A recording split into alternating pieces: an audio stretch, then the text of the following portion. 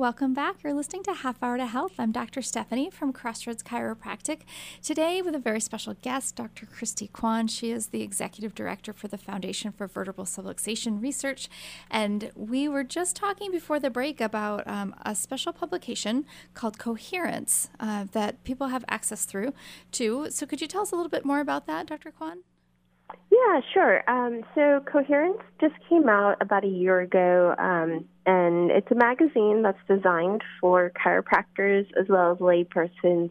It can also be used to help educate patients, so it's a great waiting room tool.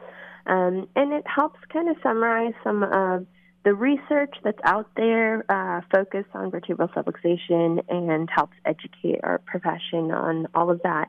And it focuses on kind of helping to reach the masses, so people who might not want to read a lot of the individual case studies and things that are being published on a regular basis.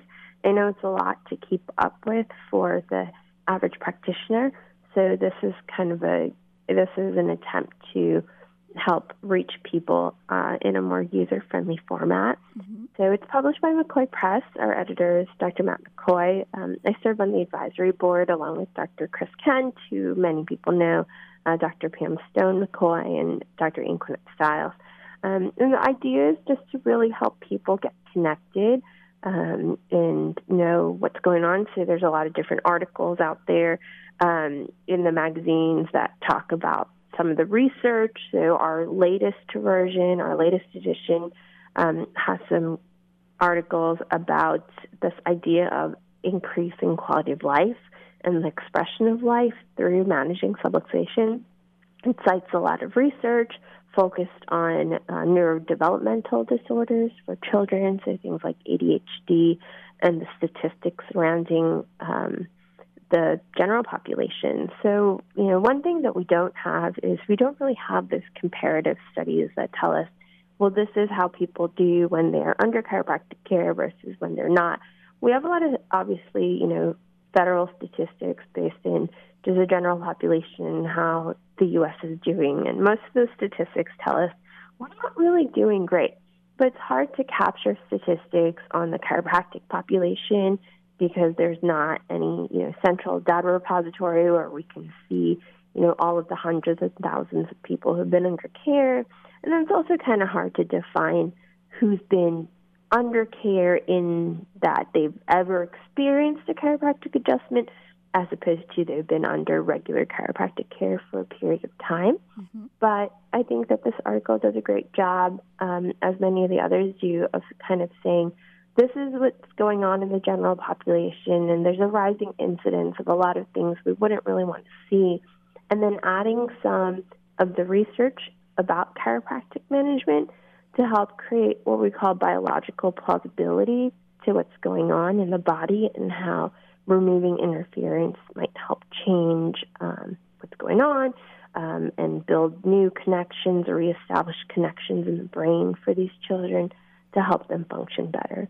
Mm-hmm. And that's sort of what we aim to do with a lot of these articles, is bring together some of the research evidence that's out there for chiropractic with some of the major concerns in our culture today, mm-hmm. and then tie these together to help create more of that, sort of urgency related to public health, really, related to some of the demands and concerns in our society. And so I think that's really going to be the most important thing. So over the past year or so, I've also been fortunate to have a scholarship to continue my graduate studies in public health at Emory University through the foundation.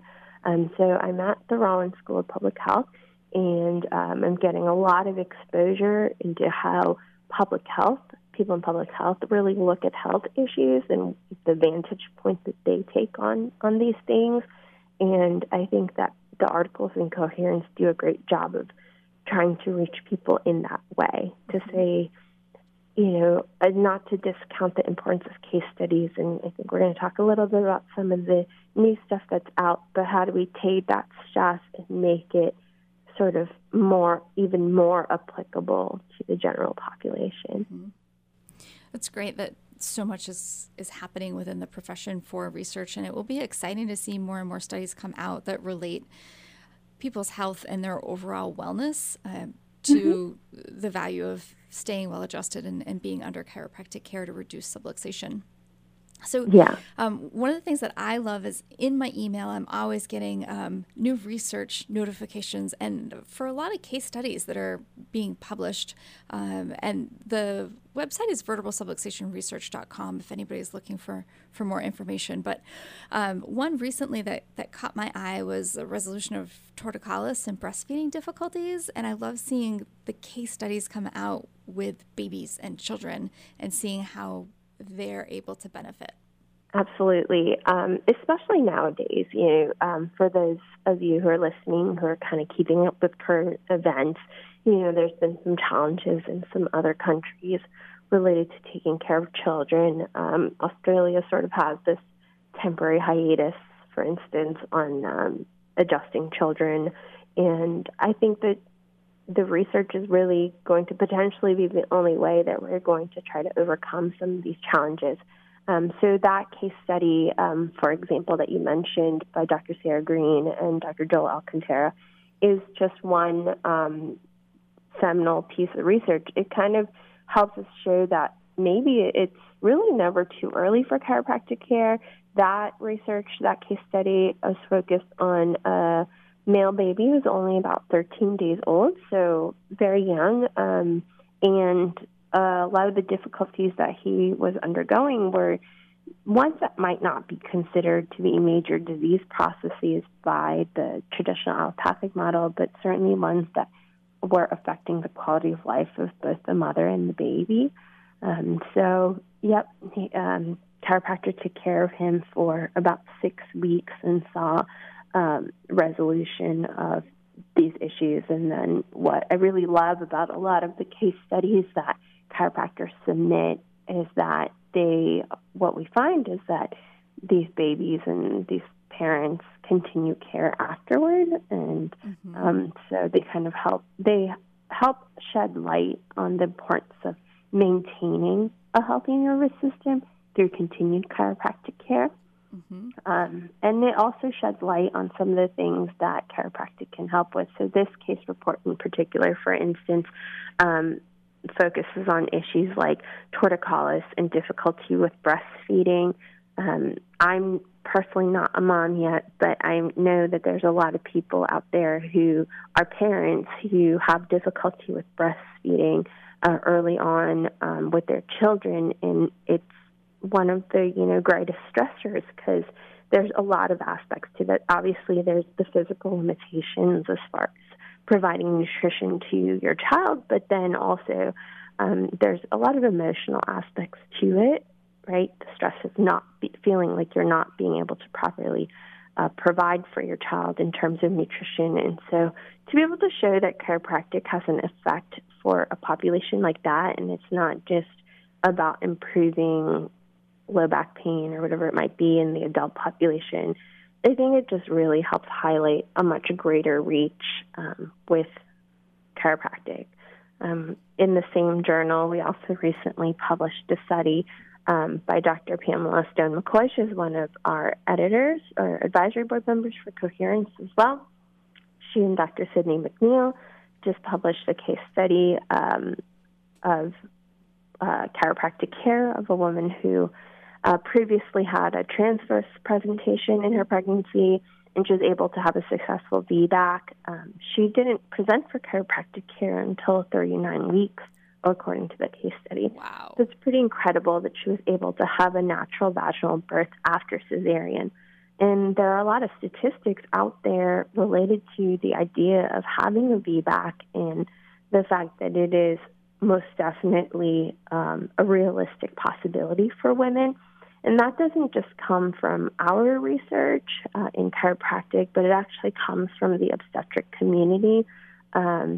There's been a very marginal increase in the VBAC rate in recent years by only about 3%, but it's a practice that's definitely supported by the obstetric community nowadays.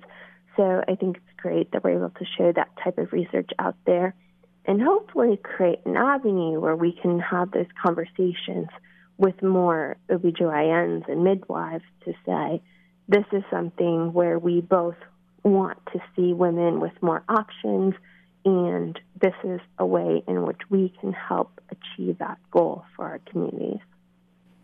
Very exciting.